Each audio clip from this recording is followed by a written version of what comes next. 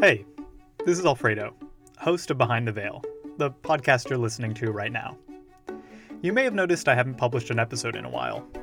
I've been crazy busy with taking care of bees. I help run a company that sets up hives in people's backyards and tends to them. Actually, I talk about this company in episode 1, which I made before I even joined. So my days lately are filled with driving across the city from hive to hive, teaching people about bees. I'm not the only one. We're a tiny team of 3, and the hives take up a lot of our time, so this podcast kind of fell on the back burner for a bit. I want that to change, so I have a plan, which I'm going to tell you about later. But for now, let's jump into today's episode.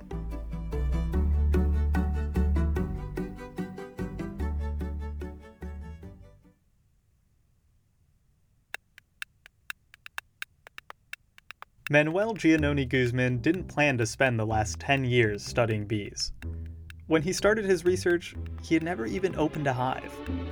I had never done any beekeeping, nor I even knew what it entailed. But then, as an undergrad, he got the opportunity to study learning and memory in bees. With Dr. Tugrul Jirai in his lab in the University of Puerto Rico, Manuel and his professor were studying nurse bees. These are really young bees, just a couple of days old, and their job in the hive is to feed the larvae, in other words, the baby bees. So my first day in lab, they tell me these are nurse bees, and they just hand me some nurse bees. Here's the thing about nurse bees. They're so young that they can't sting yet. Sometimes when I'm inspecting a hive in front of someone new, I'll scoop up nurse bees with my bare hand just to show them how gentle bees are. I'm telling you this to really illustrate the fact that nurse bees do not sting. Well, at least not usually. Never say never. Lo and behold, I get stung by a 1-day-old bee. So my first day of just handling a bee, not even the hive itself, right? I get stung, and I think he was afraid that I was going to leave the lab and never come back. Of course, he didn't. As goes the stories with all born-to-be beekeepers in their first honeybee experience, Manuel was hooked. I mean, I kind of just fell in love after a semester of research and just did not look back, and been doing it for, like you say, more than 10 years now. Gosh. It wasn't the stinging he fell in love with, obviously. It was all the things people don't realize bees can do. For example, foraging.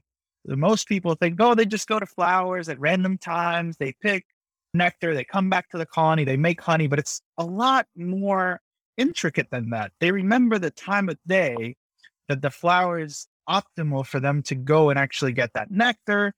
They can remember several times a day for different flowers at different locations. They know how to get back to their house, which is something that we as humans don't even learn until we're 10, 12 years old. Fast forward to today, and Manuel is a postdoctoral research fellow at Vanderbilt University. There, he's working to answer a lot of questions we still have about honeybees.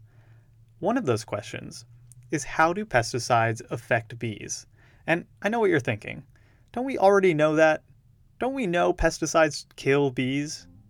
But it's actually not that simple.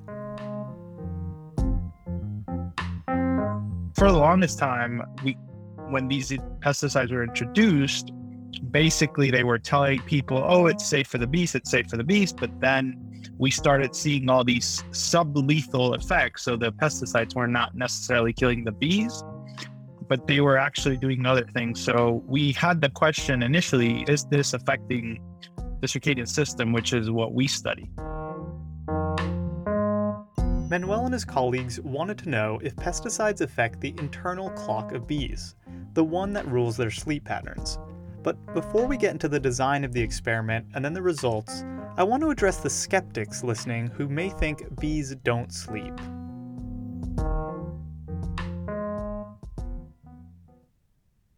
Whenever I say bee and sleep in the same sentence, I get a lot of eye rolls. There are 2 camps out there. Those who think sleep is reserved for mammalian animals, and those who think insects sleep too. So there's basically these 2 camps right now, but the prevailing thought right now and what's winning out is basically that there is sleep in insects. Yep, you heard that right. A Vanderbilt scientist says bees sleep. Case closed, don't at me on Twitter or whatever. Just kidding.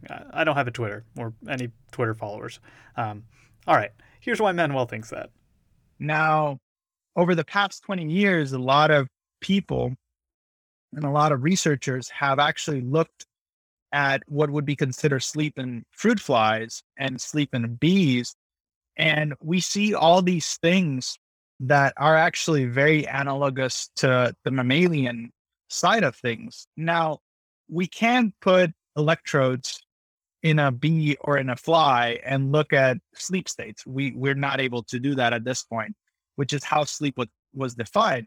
But we do see things like sleep rebound, which is what happens when you like stay awake all night and then go to sleep. You're going to sleep until later because you're going to try to recoup that sleep.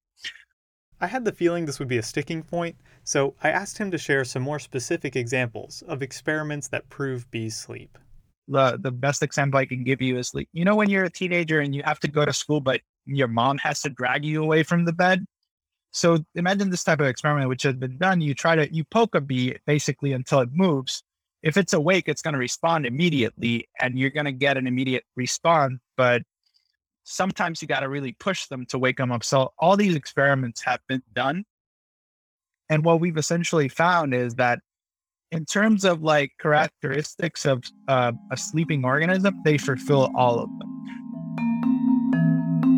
Okay, I think we're all on the same page now. Let's talk about the experiment we're focusing on in this episode. The researchers put bees into an incubator. This let them precisely control the light, temperature, and humidity to simulate the passing of time. So the design was put them in there with just a regular light-dark cycle, 12 hours of light, 12 hours of dark, so about a spring or early fall photo period. And then we're going to expose them to the pesticides through the food. So we had a control group that had no pesticide, and then we had varying doses of pesticide from 25 parts per billion all the way to 140 parts per billion in the food. When I read the abstract of this research paper, I remember thinking, how do you know what's going on inside of a bee's circadian rhythm? I mean, a bee's brain is the size of a sesame seed. So, like Manuel was saying, there's no way you could attach electrodes the way you would to a human head to measure our brainwaves. Here's what they did instead. So we're basically simulating the sun inside of this incubator. And what we do is we put the bees in little tubes where we can actually record their locomotor activity, so their movement, not their flight because they're small tubes, but they can actually walk. What the locomotor activity actually reflects the core circadian clock of the brain. So most of the shifts, not all of them, but most of the shifts that you see of the circadian clock and locomotor activity, you can actually track down to something that's going on in the brain clock. There are dozens of pesticides bees come across in the environment, so they narrowed it down to the two most common.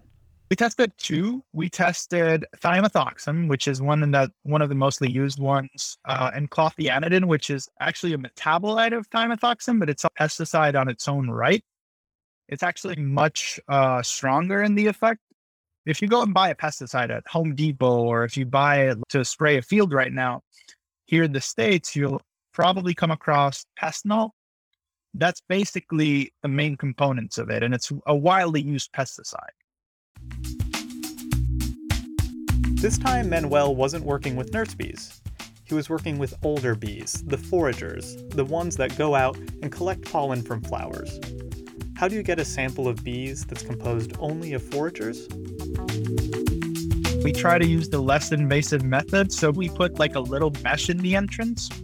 They are trying to fly in and they basically land in the entrance of the hive, and you can just like put the tube on top of them, and they'll start climbing up the tube. So then you literally scoop up the tube and put a cap on it, and you're done. You go to the next one. And no, this time he did not get stung. The first time my undergrad students saw me doing it, they were like, "So aren't you going to wear a bee suit? Aren't you going to put like your veil on at least?" And I was like, "Oh, no, we're fine. We're not opening the hive. So long as we don't like crush some bees, we're going to be okay." And we didn't crush any bees. So I've never gotten stung doing these collections. Now, if you're a skeptic or just a really careful scientist, You may be thinking, if these pesticides are really that widely used, how can we be sure the bees they're collecting for the control group haven't already ingested those pesticides? Great question. So we actually tested our hives for pesticides and we didn't find any trace amounts of pesticides. We then tested the food, so the control food, just to make sure we were being clean and tidy about our food preparation. We tested all the experimental food, every single dose that we prepared. And then the really cool thing that we did was we tested the brains of the bees afterwards to see if we could detect the pesticide there. And we were really surprised that we could actually detect the pesticide there even 5 days after we had started the experiment. So that meant to us that even like this pesticide, so you have an idea of the metabolism of them, they get processed fairly quickly through the bee system. So they kept consuming the pesticide even 4 or 5 days into the experiment. Yeah. Even though the pesticides they added to the experimental food was measured in parts per billion, they could still detect that in the bees' brains days after the bees had consumed the food laced with chemicals. What was going on in those bees' brains? How did the pesticides affect them? We'll get to that right after this break.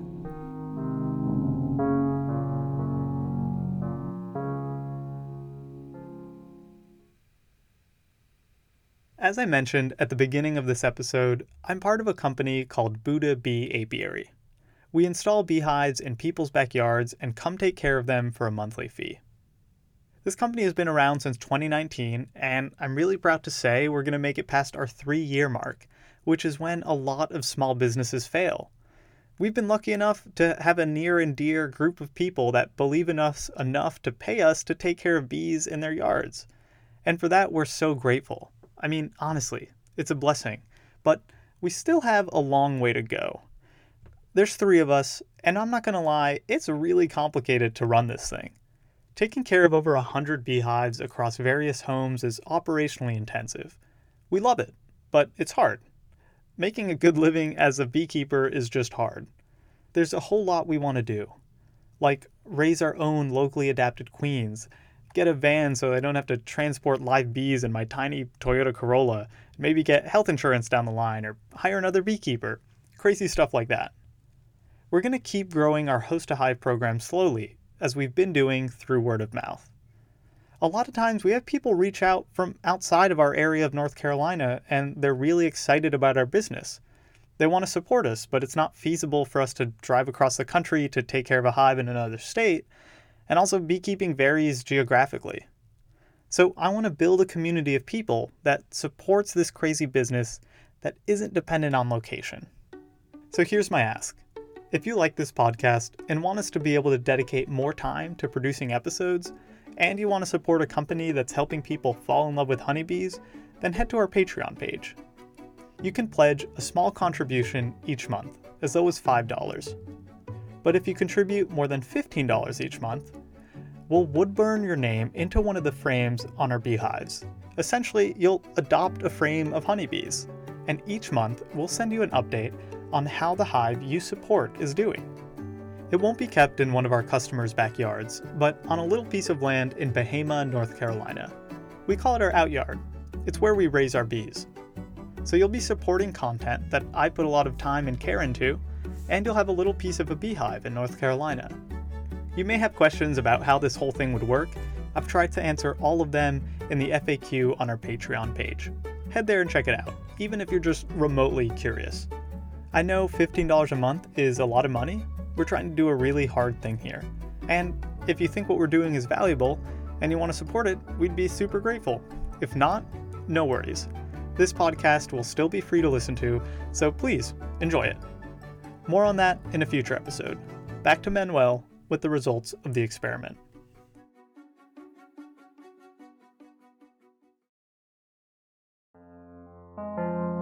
When we exposed the bees to the different doses of pesticides, we saw that their circadian rhythms started to unravel. So unravel in a sense that they were losing their locomotor rhythms and they were becoming what we call arrhythmic, which basically just means lack of circadian rhythmicity. And then the other big thing that we were seeing was that they were sleeping less. So one of the cool things we can do with these monitors is we know from previous work that certain bouts or a certain length of time of inactivity, which in this case is 5 minutes, can be a proxy for sleep. So we actually looked at sleep and we saw a significant decrease in sleep. Their sleep levels were actually cut in half. And just like humans, bees get disoriented when they don't get enough sleep. They rely on their internal sense of time to navigate. If their sense of time is disrupted, it affects their ability to find food. In the paper, which was published in Nature, you can see that bees' normal circadian rhythm looks like steady waves. After several days of eating food laced with pesticides, you either see no waves at all, or movement at random times, or very little signs of sleep. The other thing that we did find that was really interesting to us, and it's something that we're actually trying to explore now, is that there's a relationship between the pesticide effect and light. They adjusted the light-dark cycles in the incubator to find out if this changes the effects of the pesticides. And in constant dark, the effect of the pesticides was blunted. It wasn't as bad. And then they tried constant light. We chose to do a dim light because we know from previous studies from my dissertation that depending on the light intensity, you can actually increase arrhythmicity just as a default. Now, when we put them in the constant light, we saw that the effects that we were seeing in the first experiment where we had the light dark cycles were amplified. So we saw more arrhythmicity, significantly higher differences in sleep. And we were like, okay, so there's definitely a play here between the light signaling to the circadian clock and the pesticide.